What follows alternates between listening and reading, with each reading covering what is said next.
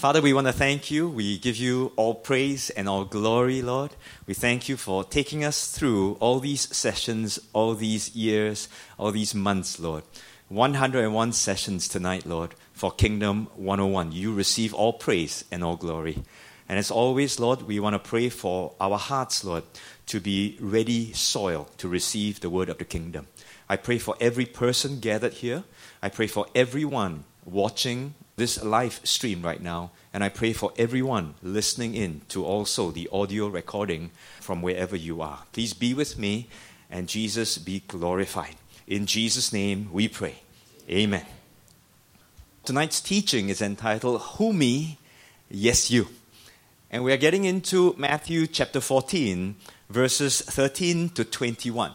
Now, if you know your Bible, you've been a Christian long enough, I know you would have heard a message about this. This is the feeding of the 5,000. 5 loaves, 2 fish. This miracle is a very familiar one, and I know you know it. Very clearly, the main character is none other than Jesus. And we will spend some time learning about Jesus, but I don't want you to miss the disciples. That's why this teaching is entitled, Who me? Yes, you. And who's the you I'm referring to? I'm looking at all of you here. All of you who are watching even the live stream, listening to this message.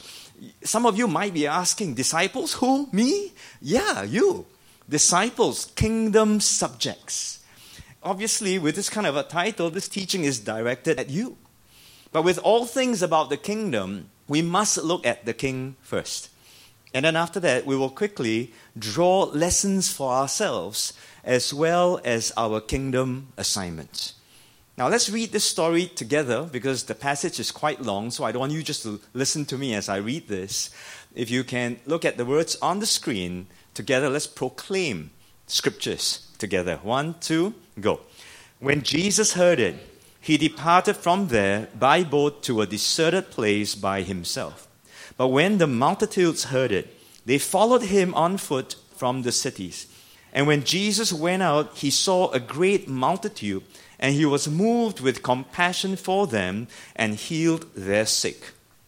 When it was evening, his disciples came to him, saying, This is a deserted place, and the hour is already late. Send the multitudes away, that they may go into the villages and buy themselves food. But Jesus said to them, They do not need to go away. You give them something to eat. And they said to him, We have here only 5 loaves and 2 fish. He said, Bring them here to me. Then he commanded the multitudes to sit down on the grass. And he took the 5 loaves and the 2 fish. And looking to heaven, he blessed and broke and gave the loaves to the disciples. And the disciples gave to the multitudes. So they all ate and were filled. And they took up 12 baskets full of the fragments that remained. Now those who had eaten were about 5,000 men, besides women and children. Again, a very, very familiar story. You've heard it before, many different sermons preached. But let's start by looking at the character of Jesus. Jesus as the Messiah. See, there are 4 Gospels, and we are studying the book of Matthew. But this miracle is so important that it is recorded across all 4 Gospels. And you know, the different Gospels will have different emphasis. So we will look at Matthew, but we will, along the way, pull some detail from the other 3 Gospels to piece together a better understanding of what this story is all about. But let's look at Jesus as Messiah because Matthew's objective is always to declare him as the Messiah, as the Christ. That is his objective. He was writing to the people of the kingdom, God's kingdom people, and yet they needed to be introduced or reintroduced to be convinced that Jesus is the Messiah. So more than just a miracle to assure you, to tell you that our physical needs will be provided for, and all of you just enjoyed great snacks out there. Praise God for that.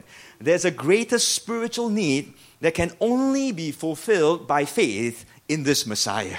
And he's God himself, and we know his name is Jesus. And Matthew is always drawing from Old Testament.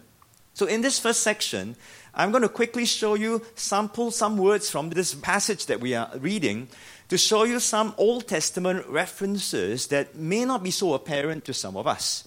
For example, Matthew says that Jesus goes to a deserted place, and this deserted place is really the wilderness. It's an isolated place, it says. And the wilderness would immediately, for Matthew's readers, jolt a memory of God's provision for the people of Israel. Where? In the wilderness. So that's one Old Testament reference or picture that Matthew is very clear to point to.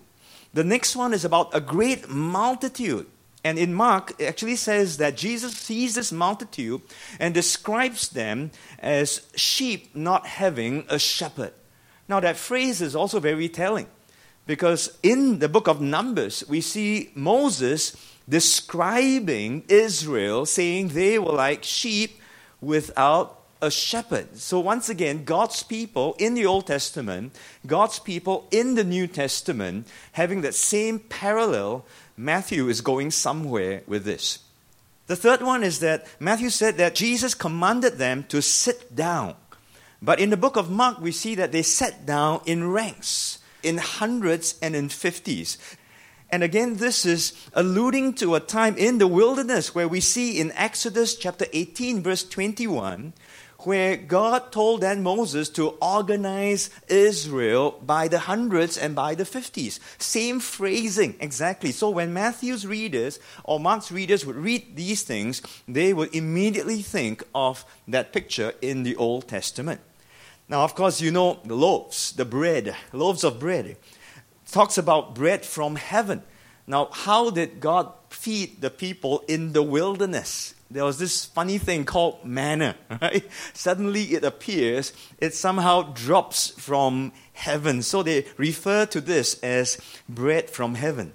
Now, do you know that in the Gospel of John, immediately after the account of this miracle, Jesus goes on with a discourse and he says, I am the bread of life. Because the Jews were asking for a sign. They say, all these signs, the miracles, very good, but every time they saw a sign, they asked for a bigger sign. And Jesus was like looking at them and saying, you mean this sign not enough lah? Hello, you're looking at the wrong thing.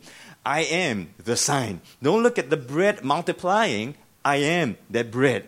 Moses fed your fathers in the wilderness with this bread from heaven, but after they ate it, they still hungered and they died. But if you would take this bread of life, then you will have eternal life, you see? And so this is again an allusion to an Old Testament kind of a parallel.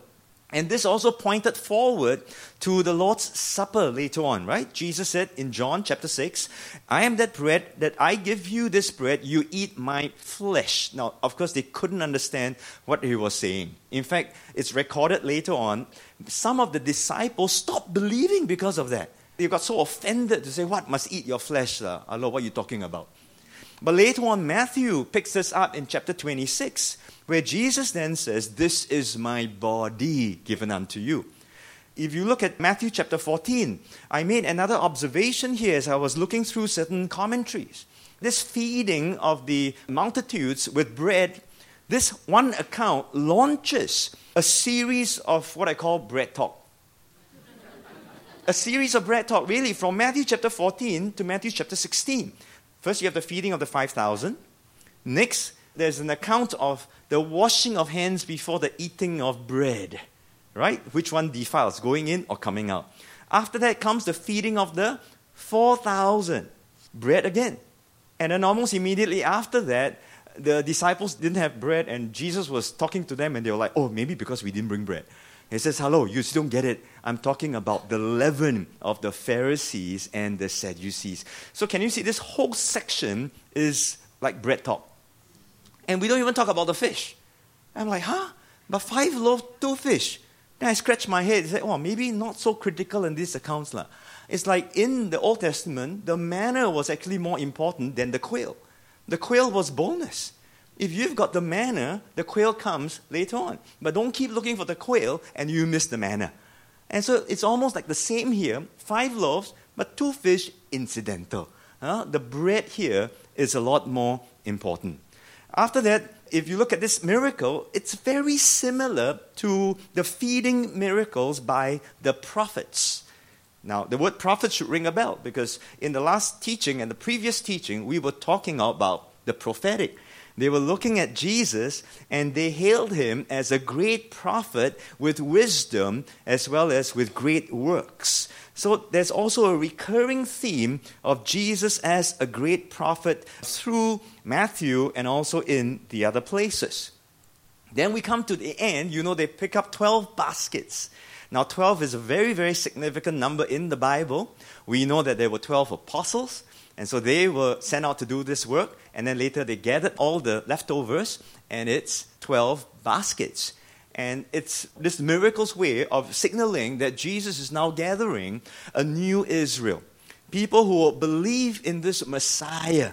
There will be a new Israel, and it does not only include the Israelites or the Jews only, and that's where the feeding of the 4,000 comes in, where the commentators all agree that the 5,000, very likely, mostly Jews.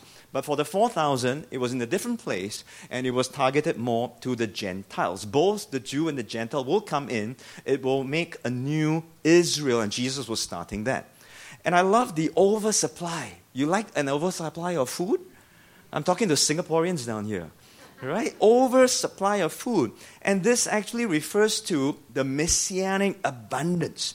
See, the Jewish tradition had it that they believed that the Messiah would come and he would repeat the Old Testament miracles, but on a much, much larger scale. Which means when the Messiah comes, abundance is going to come. When the kingdom comes in the full, there's going to be great, great abundance. And trust the scholars to notice the word that was used for sit down. It's actually the same word translated in Greek. It will be translated to recline.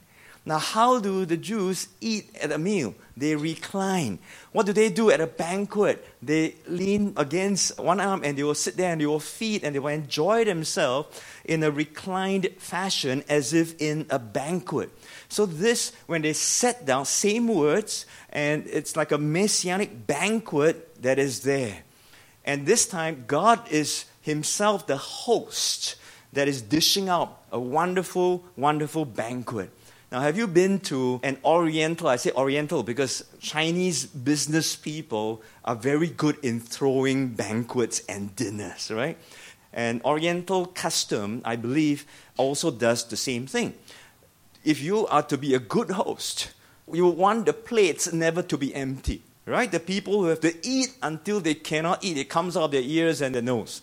And they eat and cannot eat already, and the host still asks, enough or not? If you say enough, still not enough, they will give you some more. Because you cannot have an empty plate. The guests have to be fully filled and fully satisfied. And this is a picture of messianic abundance. It's not a just enough thing. It's always a more than enough.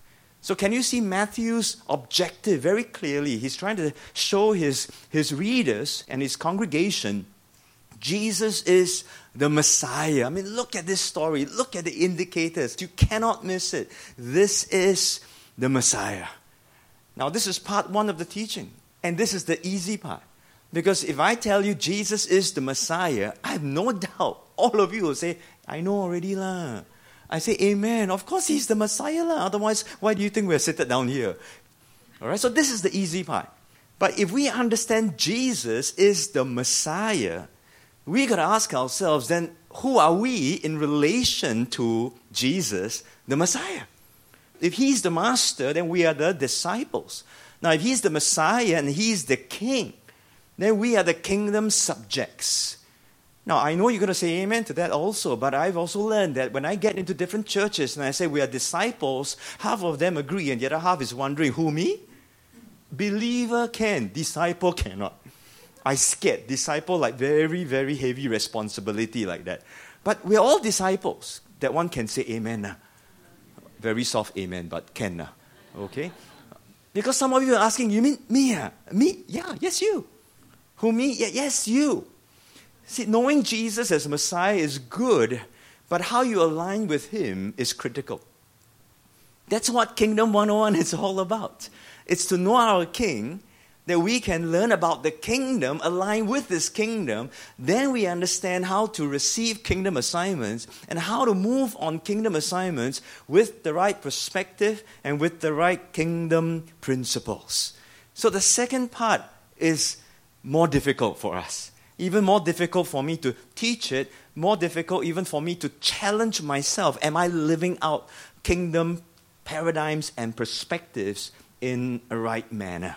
So I hope you are first convinced that you are disciples and kingdom subjects. So I'm going to share with you some pointers that we will now see from the disciples' perspective. We'll learn from Jesus, we'll study what he did and how he challenged his disciples, but I want you to put yourself into the picture.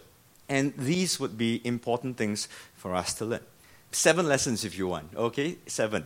First one I say, pick your battles. If you want to move on kingdom assignments, you must learn how to pick your battles. Now, what do I mean by this? Matthew chapter 14, verse 13, our very first verse. When Jesus heard it, heard what? What did Jesus hear? What's that it that's down there?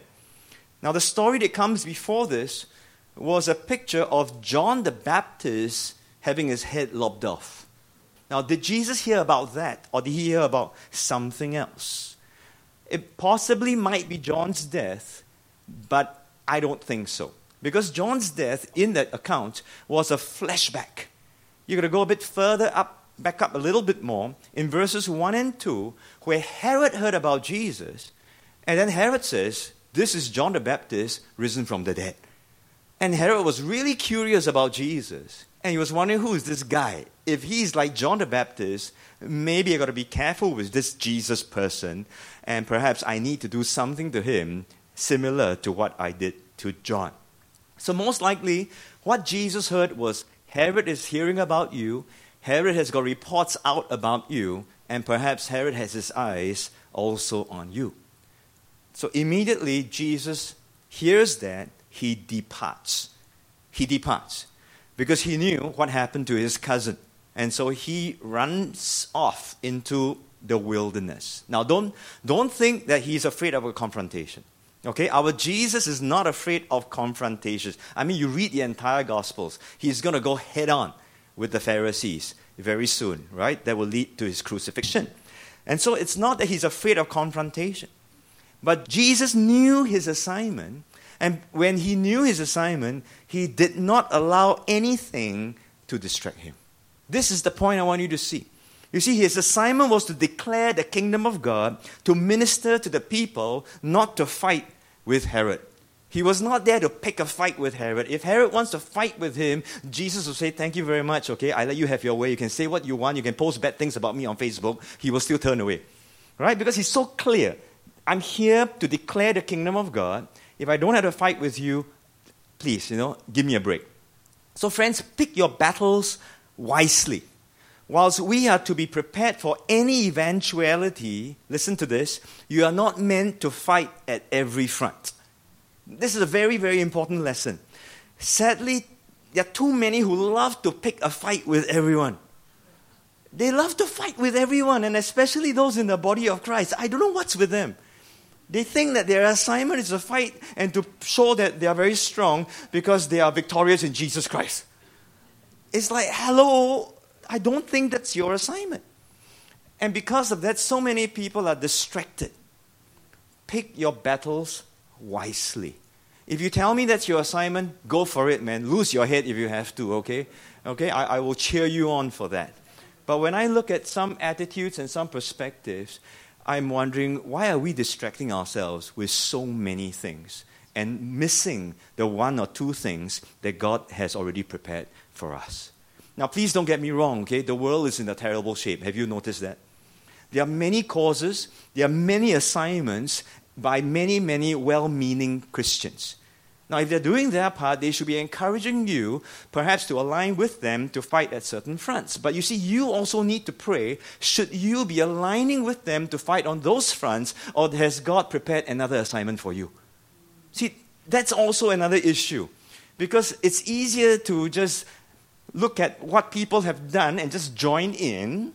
Okay, and for a start, you may do that to learn. But it's easier to do that than to be quiet and seek God for your assignment. And many people are just lazy to pray, don't want to fast, don't want to read the Bible. Easier to look up on a website and to see what's happening and enjoy. Right? So, the things that we organize is to help, yes. But you see, once you learn how to hear from God, if you know who the King is, then you must learn how to align with Him so that you know your assignments and you pick your battles wisely. Okay? Don't get distracted by anything or anyone. So friends, go cheer your brothers and sisters on, but don't miss your own assignment. And Jesus was so clear. You see this? He was so clear. You want to fight with me? Thank you, Hall. You can shout all you want. I'm going to the other side. I'm not going to waste time with this. And so let's learn from the Lord. Pick your battles wisely. The second point is very important for me. I don't know whether it is for you. Point number 2, remember to rest. Come on, shout amen. Remember to rest. When Jesus heard it, He departed from there by boat to a deserted place by Himself. Now, Matthew's focus was Jesus, and so he just looked at the Messiah, and he gives us an impression that Jesus went there by Himself. But Jesus was withdrawing. He went by boat, which means small boat, not Batam ferry, small boat. He went to a place that nobody would want to go there, so he goes by himself. It emphasizes a separation from the crowds, but not from his disciples. How do I know this? You must read Luke and Mark. And the other Gospels will provide the details that the apostles had just returned from their mission and from their ministry, and Jesus took them and went aside privately to a deserted place. In Mark chapter 6, verse 31, even more details. Jesus looked at them and said, hey, you better come aside, rest a while. And then the caption or the commentary then says that there were many coming and going, they did not even have time to eat. So Jesus was looking after His disciples. They were on mission. They were on assignment. And Jesus says, remember to rest. And here's the truth. Moving on kingdom assignments can be tiring. And many times I have felt it big time. Even today, just before coming here, I'm tired. There are things to do, right? There are things to look out for and things to organize and things to put in place. It's tiring. But it's important for us to know it is okay to rest. Because as you move on assignments, you need to rest, and you need to rest so that you can then continue to be on assignment. So I say that all of you, listening in, watching in, you have permission to chill. You have permission to space out. Don't feel guilty about that. If you need to do it, take time and do that. You see, many times we think we've got to just go and go and go. And Archippus Awakening is about assignments. I don't want you to get the wrong picture. How long can you chiong? You just cannot keep going. We were not built for that. Now, if we don't remember to rest, then there are just so many today that they are burnt out. Ministers, pastors, church staff. I won't go into the reasons why they are burnt out. The point is this: we're just doing too much. And we forget and we don't know how to rest. Even more, it's not that they're just tired. They are depressed. I'm serious. They are counseling people until they themselves need counsel. But they dare not seek counsel because I'm a man of God. If I look for counsel, I look terrible. What if people hear that I talk to someone that I'm about to break down now? Huh? Pastor, break down? How can? They're not only just depressed. Some have been led to suicide. It's resulted in suicide. You just don't hear about these things. So there's nothing wrong if you need to look after your own needs. We learn it from Jesus. And we learn it from the disciples that they have been working hard. They need to find time to rest. And so physical rest is important. And in Archippus Awakening, we have this phrase that we remind each other often. When you need to work, even so, work from a posture of rest. That even as I'm laboring now physically, if you have preached, if you have taught before, man, after 1 hour, you're tired. Emotionally, you're drained. Spiritually, you're drained. And you give that out. But you see, in the Spirit, I'm resting in the Lord that the outcome is not determined by me. I just do what I need to do, I believe, and I rest in what God is going to do in each and one of your hearts. So rest knowing that we don't make things happen. Rest knowing that it is God who makes everything happen. And you will hear this over and over again through this one account. So point number 2, remember to rest. Important, huh? Okay? Now point number 3 is this. In your kingdom assignments, reveal the love and the compassion of the King. Reveal the love and the compassion of the King. In Matthew chapter 14, in this passage, we read that when the multitudes heard it, they followed Jesus on foot. Jesus wants to rest. The crowd refuses to let him rest. And when Jesus went out, he saw this great multitude. He was moved with compassion for them, and he begins to heal the sick. And Mark, it says that he begins to teach them all over again. And here comes this tension that you must learn how to manage. We must learn how to rest. And there will come points where even when we want to rest, a need pops up before you. How many of you have experienced this before? And it's very difficult to either push this person away, or if you need to rest, you rest. But later on, you see that you need to come back to this need that is there. So I will word it in this way to say that it's okay to focus on our own needs, but let us not focus so much on our own needs that we miss the needs of others. Just think about it from the disciples' point of view. They come in, they're tired, they're worn out. Jesus says, come on, let's go. Let's go rest. Let's go have a coffee and have some waffles. And they're like, yeah, this is it, man. Yes, Lord. Yes, Lord. Yes, Lord. Yes, yes, Lord. And the moment they get there, Jesus sees the crowd and he starts to teach and he starts to heal. Can you imagine you're the disciple? I don't know how you will feel. My immediate reaction is like, hey, what happened to my off in lieu? What happened to my break? You mean got no waffle? Take a rain check. Hello?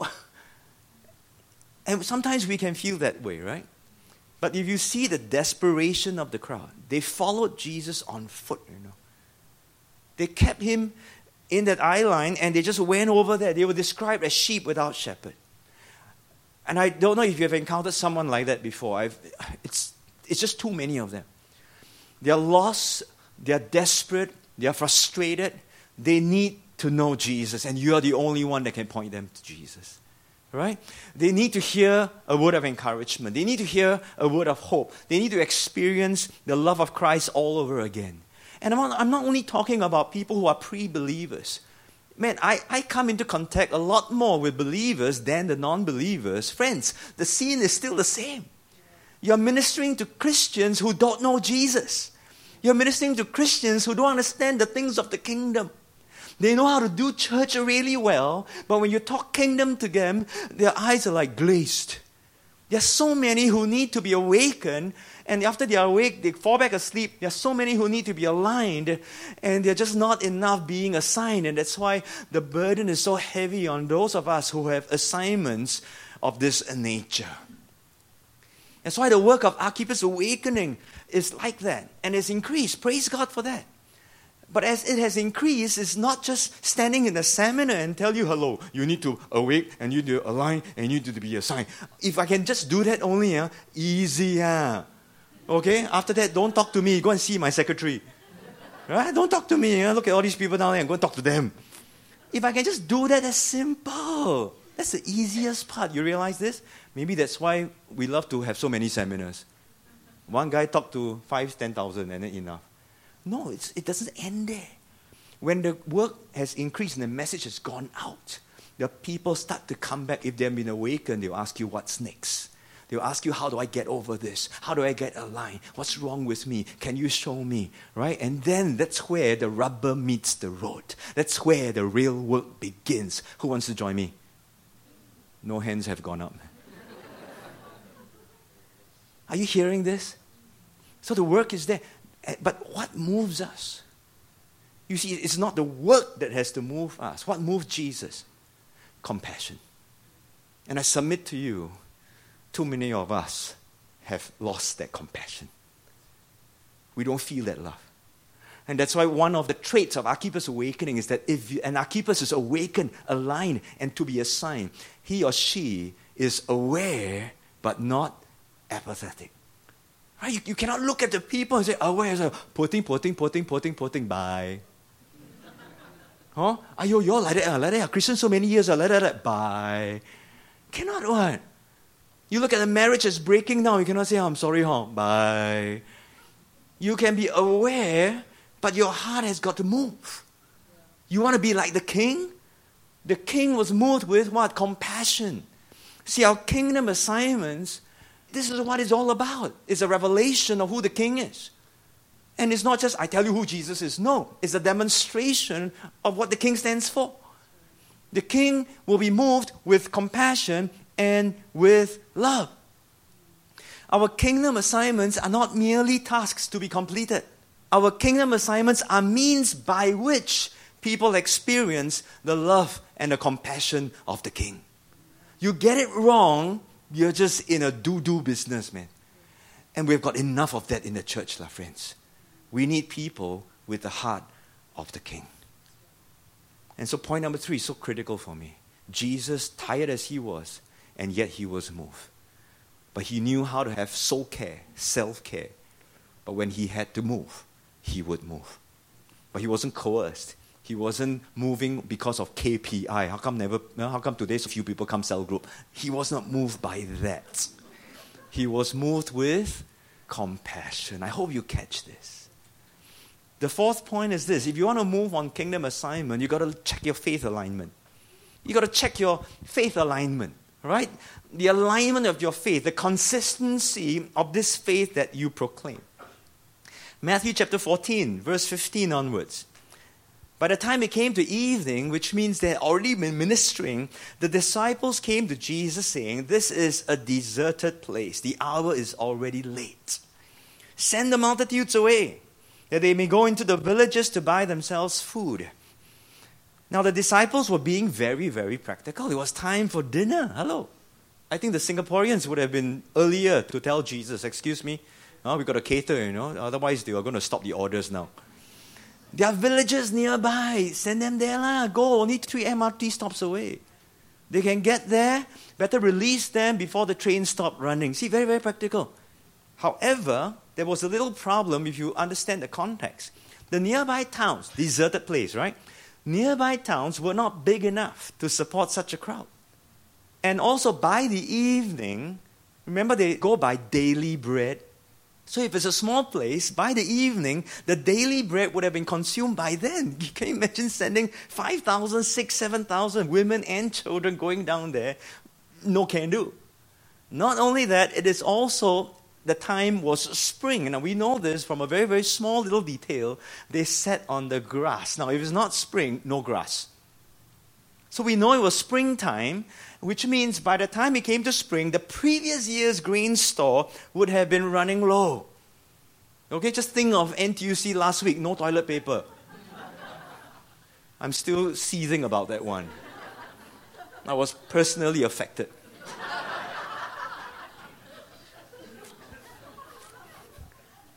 So the disciples were practical, right? But Jesus knew exactly the situation. Now, the disciples probably knew that also. But because they knew that, they said, look, I want to get this off my hands. So can we just send them there? Okay? Send them there. And Jesus remarks, I suppose innocently, oh no, they don't need to go away. You give them something to eat. And you know Jesus, right? Every time he says something, he already knows what he's going to do. But here at this point, this one line, you give them something to eat. If you look at the Greek language, the word you is emphatic. And emphatic just means that the writer wants you to know the emphasis of this entire line. It's not you give them something to eat, or you give them something to eat.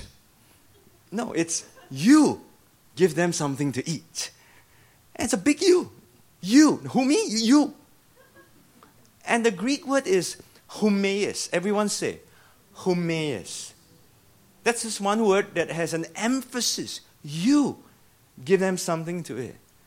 Now I looked at this and I said, well, God has a sense of humor, When I came up with this title, Who Me, Yes You, I didn't study this word yet. And yet when you break it out, it is who may, yes you. Oh, come on. Encourage me lah. You can hashtag groan after that. But isn't it cute, right? Who me is you. So if you say it quickly, who me is you. Yeah, who me?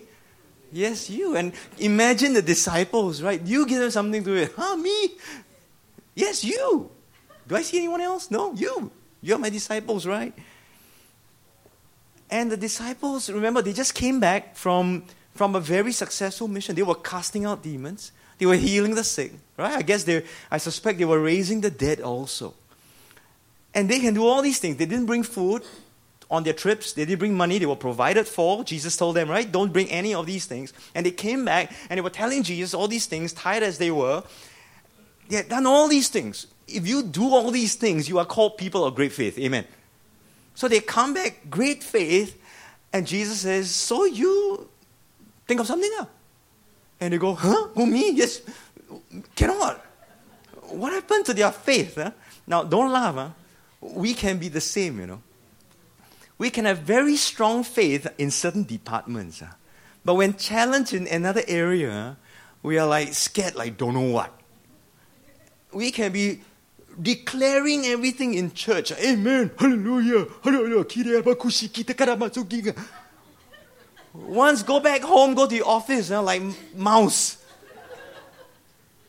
Kingdom only inside the church, Outside there, no kingdom, Check your faith alignment. Do we serve the same God or not? Don't keep your faith locked inside a church premise. When you get home, is God still with you? Is Jesus still able? Can He still provide? See, the good news of the kingdom is not limited to the confines of the church. And sometimes we can talk so spiritual and yet become so practical when we don't want to talk about that spiritual thing. Our tendency is to compartmentalize. And this is our biggest issue. Many of us will quote the Word of God, but we don't want to live the Word of God. Now, in our language, we call it misalignment. Misalignment. You say you believe this, but you live like this. Misalignment. You've got to check this faith alignment, and God sometimes has to show us that we're so misguided in that. He has to bring that perspective together. So we say, yeah, God provides, but God heals, but God is able, but Jesus is sufficient, but this area, no. Years ago, we were challenged, Serene and myself. We were asked this question often. Why you all have 7 children? We were asked this question many times until I want to print my next book already. I say, if you buy the book, got discount some more. I say, it's not why we have 7 children. It's not because we want 7 children. But years ago, the Lord challenged us in this faith alignment. He says, do you believe me? I say, yes. Do you trust me? Yes. Can I provide? Yes. Will you trust me in a family? Yes. Will you let me plan a family size? Do you understand that? Okay? And I mean, that's a personal conviction. I can't place this on anyone else. Serene had that same conviction. Right? So if I have faith that He will provide for 1, for 2, why not 3, why not 4, why not 5, why not 6, you see? And so we say, okay, Lord, we will trust you. Now, do you plan for 7? Why do you ask so many questions? Why do you answer the first one? Do you trust God first, right? Now, after that, we'll sit down and have coffee and tell you how come it was 7. See, it's a faith alignment issue. Last week, the same thing happened to me. Now, some of you have already heard me and seen me go viral with prayer on Facebook Live. So I was praying about this COVID-19 situation. I said, Lord, Archippus Awakening, right? We are aware of the situation, but we don't want to be, I for one, I don't want to be apathetic. If there's something that you would like me or us to do, can you show it to us? If you say no, Fine, cool. Okay, I will pick my battles and I'll just go on doing what I need to do. And the Lord laid upon my heart, He says, look, you're trying to connect archeepists across the nation, right? You're trying to bring everyone, all the archeepists in different places. Why don't you gather them for prayer? I said, gather, bad time together, no one will come. Thank you for being here, everyone. Yeah, and he said, no, you just do an online thing. I said, oh, online thing? Okay, great. So I started to think, we need a camera, we need this, we need that, we need this, I need this. We will talk to our social media people. I don't know who they are at this point in time. Who can do it and who is the technical person. And the Lord just silently, gently, quietly just said, why don't you do it? And I said, who, me?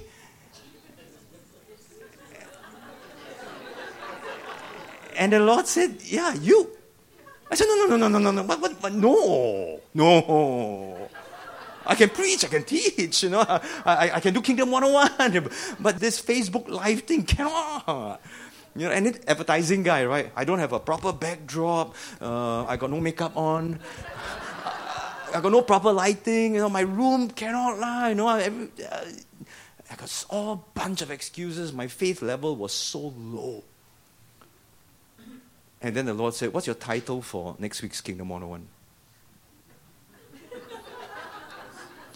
Who, me? Yes, you. Wow, this one I cannot run already. When I went on live last week, my heart was pounding like crazy. You won't understand this until you have to do it. You understand? It's like God telling me, you need to learn this lesson, otherwise you have no right teaching this lesson. And so we did it. I went on the 13th of February, and then we went on this 14th again. And I don't know how many more times. I don't care now, okay? If the Lord drops something, I'll do it. If I look silly, I look silly, right? There's a phrase that we can be fools for Jesus. But I've been encouraged that people have been encouraged, and they have texted in, they have written in, they said, thank you for praying, thank you for joining. And after that, we see other prayer efforts go on, and maybe it's time for me just to stop, and that's great, because something else is going on. You see, God is not asking you to do the big, humongous thing. It's just whatever you can do. Is your faith aligned, or is your faith only compartmentalized in one area? What if God stretches you? What if God asks you to do something that is uncomfortable? We teach people in Archeepists Awakening, we tell them, please don't buy into this thing where people tell you, you must enjoy the assignments God gives to you. If you don't enjoy it, it cannot be from God. I mean, it doesn't sound correct for me, right? No, don't get me wrong. The one thing I enjoy is serving Jesus. What He asked me to do, I may not want to do. But serving Him is the greatest joy of all. You see, that's what you have to understand. Of course, He allows us time where we're just flowing with the right thing. But there are times where He stretches us because He wants our faith to be holistic. So check your faith alignment. And if you hear the Lord asking you tonight, or you asking, who, me? And He's saying, yes, you, maybe you need to move on something. The fifth point is this. Bring what you have to Jesus. Bring what you have to Jesus. So Matthew 14, verse 17, they said to Him, we have here only 5 loaves and 2 fish. And He said, bring them here to me. So Jesus, master teacher, never misses a teaching opportunity. Teaching moment, right? If He knows when to hit that point home, He will do it. He already knew what He was going to do. You read in John chapter 6, He was already testing Philip. So how? No food, How? What are you going to do? Right? Teachers love to do this, right? But they know the answer. And even if you had the money, Philip said, even 200 denarii also not enough, In other words, if I can even get a sponsor, also not enough. In the same way Jesus tested His disciples, I believe Jesus is still in the business of testing us, correct? Because He wants to show up what is not correct, what is misaligned, and He wants to put us back onto the right track. And the Lord is really great at asking questions, as I shared with you just now. How many loaves you have? Go and see. That's in Mark. Go and see. Go and check it out. Go and check your resources. 5 loaves, 2 fish. So you notice something. Jesus starts with what we have. He never starts with what we don't have. Go and see what you have. Moses had a rod in his hand. God asked him, what do you have in your hand? It's a rod. God used that rod. Elijah asked the widow, What do you have? Elisha asked the widow, I only have that little amount of oil. Say, okay, that's cool. Give it to me. So look at what you have and then bring that to Jesus. But our problem is this. We can identify what we have, but many times after we see what we have, we get stuck. Because we'll look at what we have and then think of what we don't have. We'll look at what we have and then say, I actually not enough. I'll look at the talent that I have and I say, I'm not talented enough. I don't know enough. I'm not spiritual enough. I'm not good enough. I'm a nobody. I'm an Archippus. Welcome to the club. We will look at all these things, and that's our problem. We get stuck. We see the problem then bigger than what we have. We see the greatness of that need. Just like this prayer effort that the Lord challenged me to do. I'm not known as like a prayer warrior or an intercessor. I mean, there's so many of you down here that are so qualified. God called them. But for me, I'm not known as that. I don't know how to do it. And God says, enough. You know how to press Facebook Live? Just press the button and then you go. You bring what you have to the Lord. And many times we see the so little in us that we miss the so much in Christ. You hear this? We see the so little in us that we miss the so much in Christ. But the Lord says, okay, fine, you got this. Bring them here to me. You have to learn how to bring that little to the Lord. Oh, Lord, I only have little compassion for this person. I want to kill this guy. Bring the little compassion to the Lord, because when you bring it to Him, He makes it much. Bring that little effort that you want to the Lord, so that when you bring that little effort, He multiplies that, He makes it much. Bring that little know-how, bring that little experience, bring the little thought that you have, bring it to Him, because He will enlarge it for you. If you hold it by yourself, that's all it's going to remain. Don't just look at the little in yourself or in what you have and miss the so much in God. Because if you would bring it to Him and hand it over to Him, what happens after that? He's responsible for it. It's not even you. Point number 6, let me move on. And this is the fun part. Allow God to work through you. Allow God to work through you. Matthew 14, verse 19. Jesus holds this 5 loaves and 2 fish. He commanded everyone to sit down, and He looks up to heaven and He says grace. He gives thanks. And after that, He gives these loaves to the disciples. Now, we're only told that He gave thanks and that He broke the bread.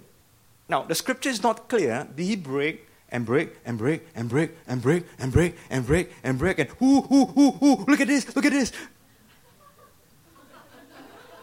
Possible, right? But the other way is also possible, isn't it? 5 loaves, 12 guys. So He breaks and gives one each to the 12 guys. Then He says, now this is your sector, that's your area of operation. Now you take this piece of bread and then you go. Yeah.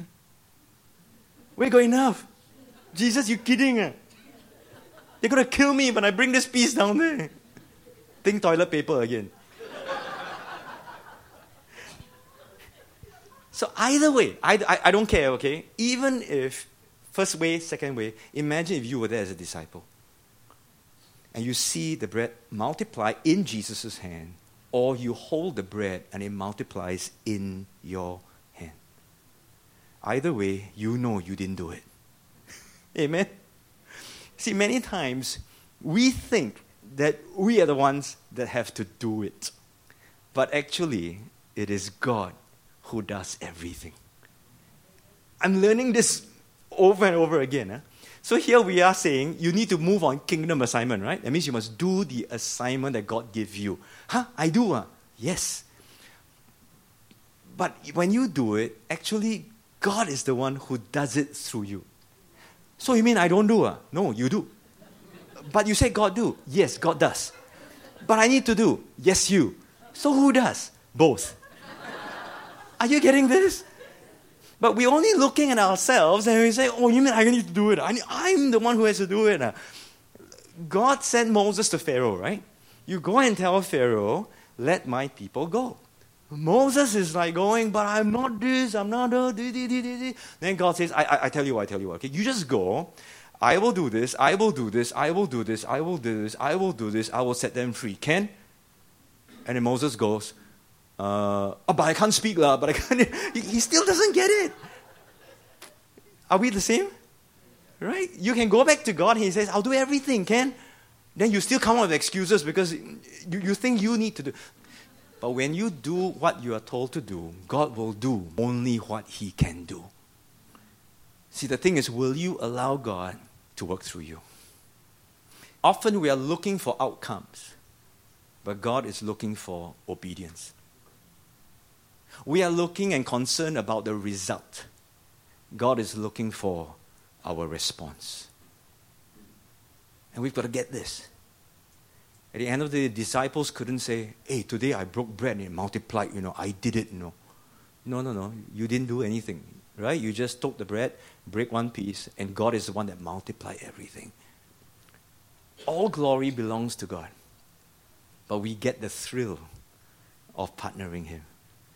And this is really fun. I'm telling you. Okay, and this go viral with prayer thing.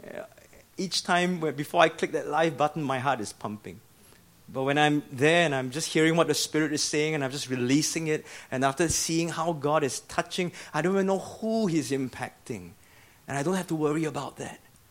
My concern is only to get before that camera and not worry how ugly I look.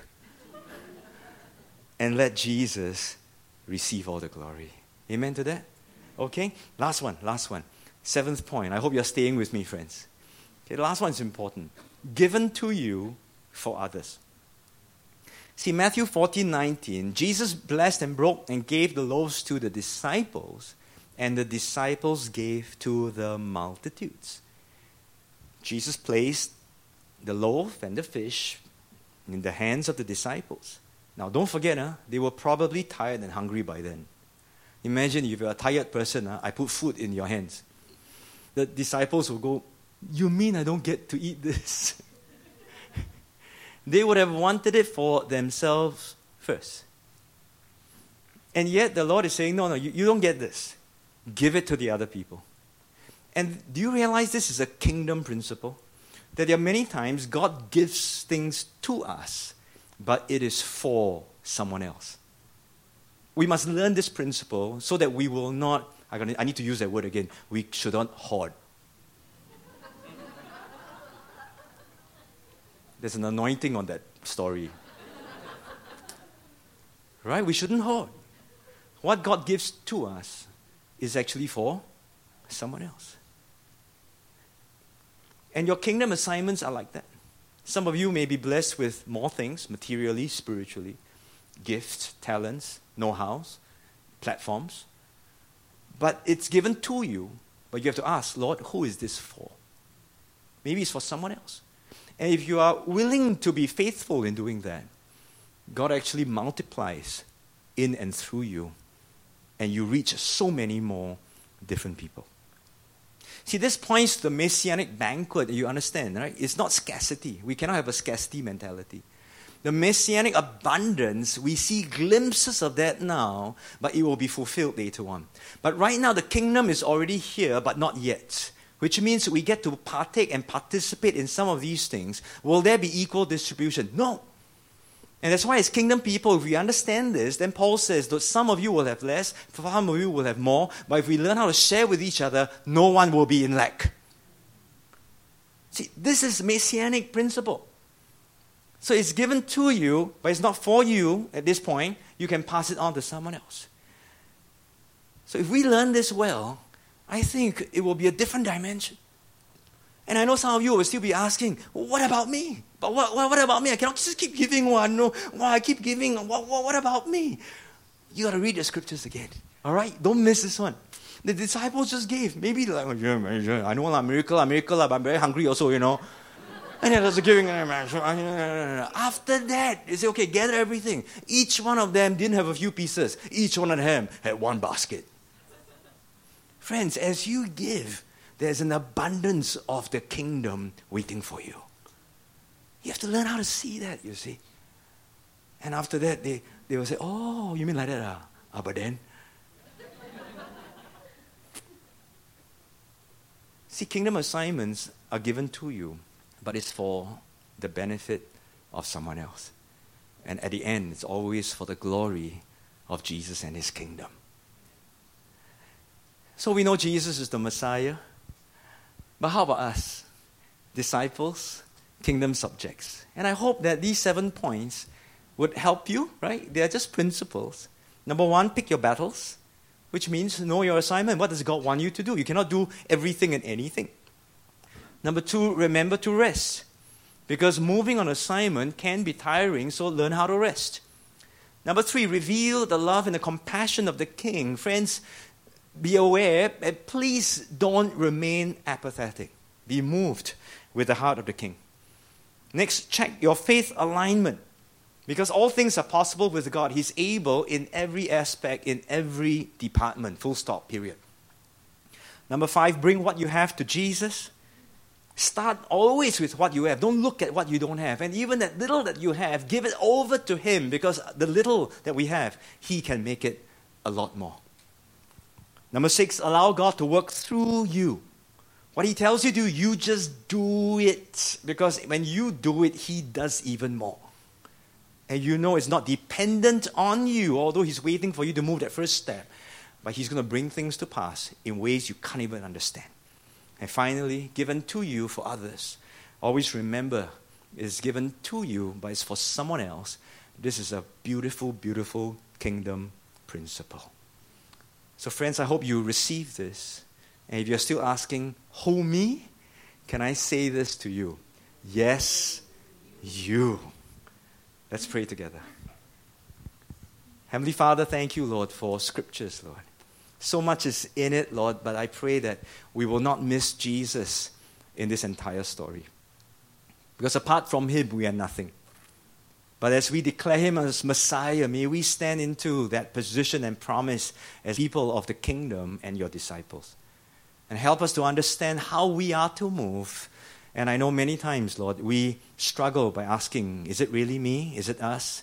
And I know you're gently challenging us. Yes, you. So now I know your eyes are closed. I'm going to ask this question. How many of you really identify with that? Yes, you. Maybe the Lord is saying something to you right now. Now, don't look around. And if that's you, why don't you just raise your hand and say, Lord, that's me. Will you help me? I want to bring my little thing over to you, Lord. I want to trust you. I want to allow you to work in and through me. What you have given to me, I want to be faithful to give it to other people. Lord, you see the hands that are raised, Lord. These are the you. And God is saying, yes, you. I've raised you for this reason, for this season, for this time, for this purpose. Don't look at who you are by yourself, but understand who you are in Christ. And understand your assignment, because as you move on what I've asked you to do, be assured that you are just jars of clay, earthen vessels, but you carry a treasure within you, so that at the end of the day, Jesus gets all the glory. And so we thank you, Lord, for this. Thank you for encouraging us. Lord, bless all of us, and we bless you, Lord. In Jesus' name we pray. Amen.